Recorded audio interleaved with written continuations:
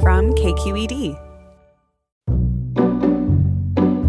It might be the single biggest issue facing Californians. There's lots to come to California for, but not affordable housing. Today, home prices are twice the national average. We know it's expensive as all get out in California. The high cost of housing is fueling the crisis. I'm Olivia Allen Price. In this episode for Bay Curious Prop Week, we're going to be hearing about rent control, the Costa-Hawkins Rental Housing Act, and Prop 10.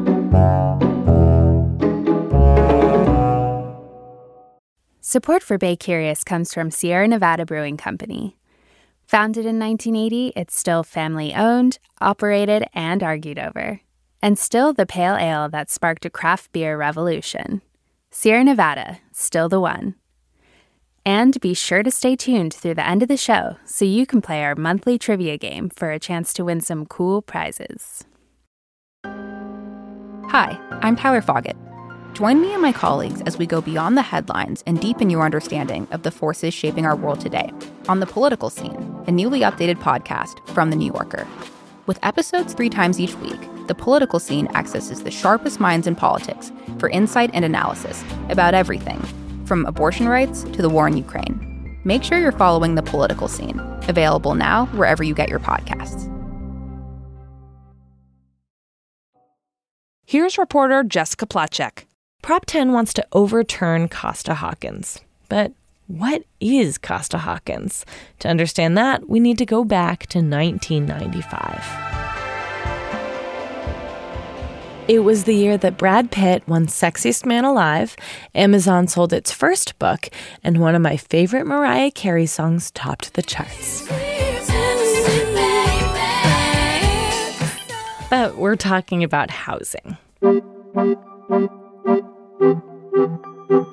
At the time, the state was recovering from a housing slump, and construction of new housing had slowed down. That's when 2 politicians decided to try to curb rent control. The politicians were Democratic Senator Jim Costa and Republican Assemblymember Phil Hawkins. Together, they drafted the Costa-Hawkins Rental Housing Act. And that passed by one vote that shapes rent control policy across California. This is Matt Levin, a data reporter for Cal Matters and co-host of the housing podcast Gimme Shelter. Now, Costa-Hawkins limits rent control in a few big ways. For example, it bars rent control on most single-family homes and condos, so most of the suburbs can't have rent control. It also bars rent control on new buildings. So if a building was constructed after the law took effect, that building could not have rent control on it. You can't impose rent control on properties that were built after 1995. The thing is, about a dozen cities already had rent control laws, and some had their own cutoff dates that had been established earlier. Those dates were frozen by Costa-Hawkins, so in Oakland, the cutoff is in 1983, Berkeley in 1980, while in San Jose and San Francisco, nothing built after 1979 can have rent control. So anything new and nice looking in San Francisco is not going to have rent control on it. Another thing Costa-Hawkins changed, it eliminated vacancy control, which ties rent control to the apartment instead of the tenant. With Costa-Hawkins, we have vacancy decontrol, which means if a tenant moves out of a rent-controlled apartment, landlords can raise rent as high as they please. I see old apartments all the time. They're total pieces of crap, and they're charging like $1 bazillion, right? But once you get into that apartment, they're limited in how much more they can raise it. Today, only 15 California cities have rent control. It's really the bigger cities, so LA, San Francisco, Oakland, San Jose. But because of Costa-Hawkins, many units in those cities are barred from having rent control. In California, more than 1 in 5 households pays over half its income on housing. People are looking for ways to ease housing costs, and some are looking towards rent control. This actually won't be the first attempt to overturn Costa-Hawkins. Earlier this year, a bill went before state legislators. This bill required 4 votes to get out of this committee. At this time, there are 3, so at this time, AB 1506 fails passage today. It didn't get too far. And this meeting is now adjourned.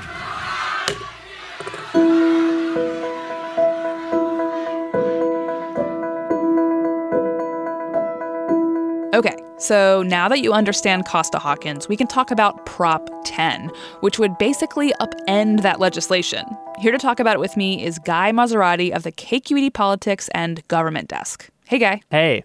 So walk us through Prop 10. What are we voting on? So basically, I think it's easy to look at this as a measure all about rent control. I think it's largely about local control. This is taking something, rent control, that's been, dominated by state laws over the last couple decades, and it would turn it over to individual cities and counties in California and say, if Proposition 10 passes, what do you want to do about rent control? How would you like to govern, the prices of rent within your city, within your county?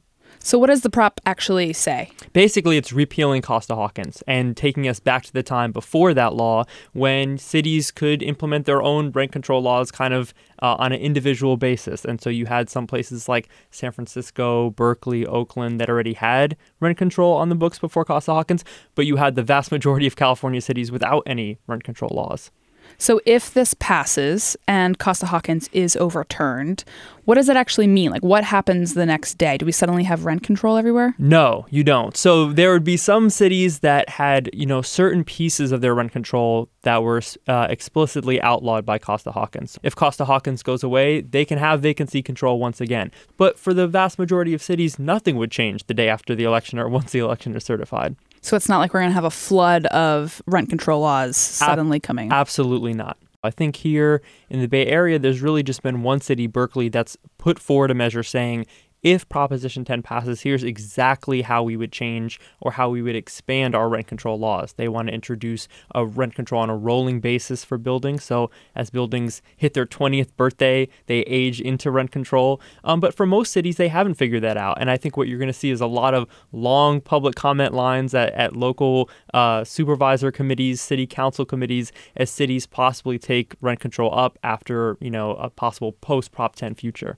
And in a nutshell, what would this mean for renters in California, and what would this mean for landlords? So I think there's kind of limited actual research on what rent control does. And also, like every housing thing, it doesn't happen in a vacuum. You have all these other housing laws intersecting with it. I think broadly speaking, the research has shown that if you are a current renter, rent control helps you stay in your unit. And that's if you have rent control. If you have rent control. And that's particularly true for if you're a senior citizen and you may be on a fixed income. Rent control can help stabilize the amount that you're paying out for rent, and it can help you remain in a unit. On the flip side, the evidence shows that it is a disincentive to actually build housing. If, a developer is limited in the amount that they can make off of a rental unit, well, maybe they're not going to make a rental unit. Maybe they're going to make just condominiums or apartments for sale. And as we know, California has a huge shortage of actual housing units. So that's the fear. If you take away this incentive for development, then, we're just going to add to our actually shortage of units. There have been a lot of rent control measures that have been on the ballots, on local ballots around the Bay Area. And I know predominantly those have not passed. Why is that? And do you think that trend will hold for this statewide prop? Well, I think the political reality is landlords are well organized in the state. The apartment association, has well-funded campaigns. They're very politically active. And so in the past, you've seen some mixed success on local ballots in terms of rent control, although some recent victories, in Mountain View and other places. So it's hard to say local rent measures haven't done as well. That may predicate failure for this measure. I think there's just a groundswell of energy around this idea of rent control because it's really easy to sell, to just say the rent is too darn high. You can say, damn, it's a podcast. It's too damn high. we need some kind of solution to it. So yeah, all that said, the political reality is we're at an all-time low of home ownership rates in California. We know homeowners are usually more politically active, and renters by nature are more transient. So I think that's a harder demographic to capture politically. So you mentioned who is for this prop. Who is against it?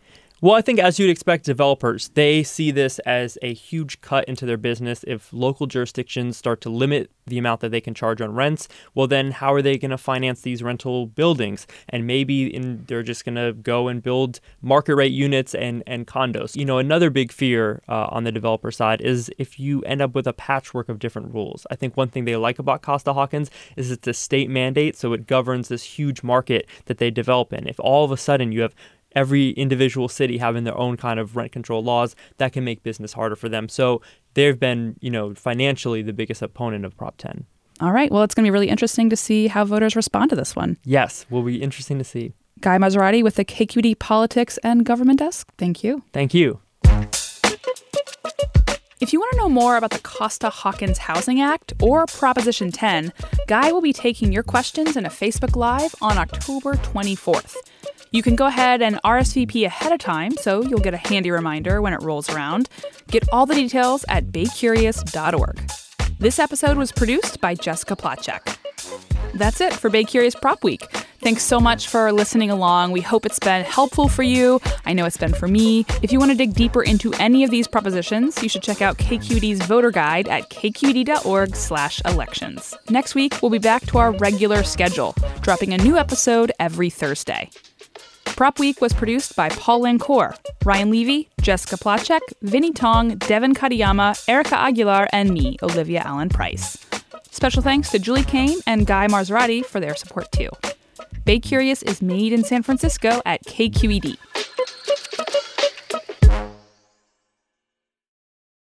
Hi, Bay Curious listeners. Are you ready to play March's trivia game? Every month, we'll read a question here at the end of our episode. You can give us your answers over at our website, kqed.org/baycurious, or just click the link in the episode description. Out of the correct answers, we'll randomly choose one lucky winner to receive a sweet prize package with Bay Curious swag and Sierra Nevada goodies. Okay, our question for the month is, this Bay Area high school holds the longest winning streak in high school football. They won 151 games in a row between 1992 and 2004. What is the name of the school?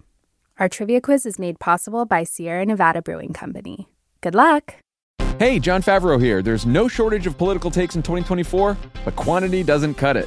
We need a better conversation about the latest, biggest election of our lives. On Pod Save America, me and my co-hosts cut through the noise to help you figure out what matters and how you can help. Every Tuesday, Wednesday, and Friday, Pod Save America is breaking down the political news that makes us laugh, cry, and snap our laptops in half. Expensive year for laptops. Make sure to check out new episodes of Pod Save America on your favorite podcast platform or our YouTube channel now.